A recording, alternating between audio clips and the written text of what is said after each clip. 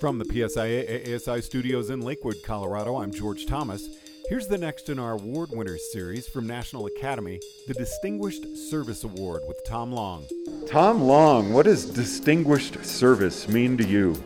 It means I've been around a long time and have been involved for a long time. But, it's been a labor of love. And again, like other people said, the organization has given me way more than I've given it.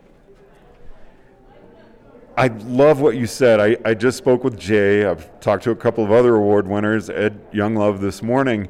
And I know I'm going to say this again, but there is no ego with these awards. I haven't heard anybody say, I deserved this.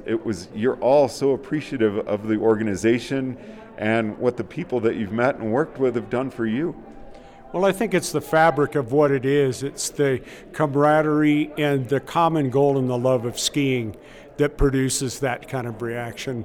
It's a really good fraternity and sorority, if you want, of people that are dedicated to outdoor lifestyles, and skiing is the medium. It's just wonderful.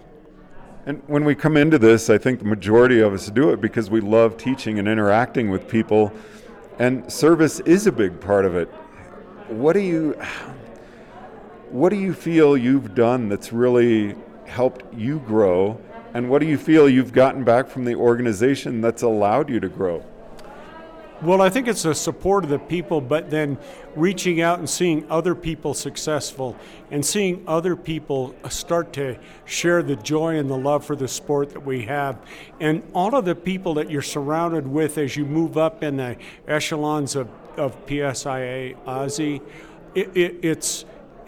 the support just grows and grows and grows. And it's encouraging and it's supportive.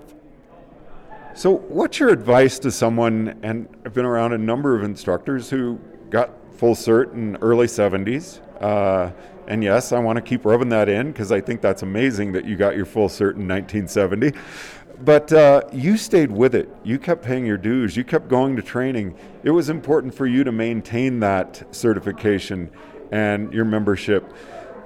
What was it that you didn't have the attitude of, yeah, hey, I made it, I'm done?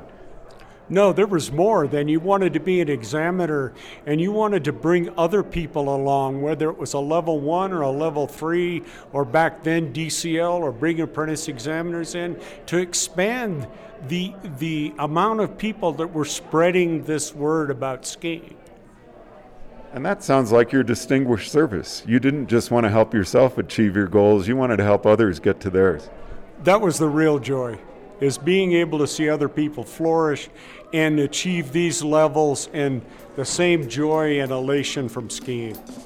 Anything you have to say to the membership? Keep going.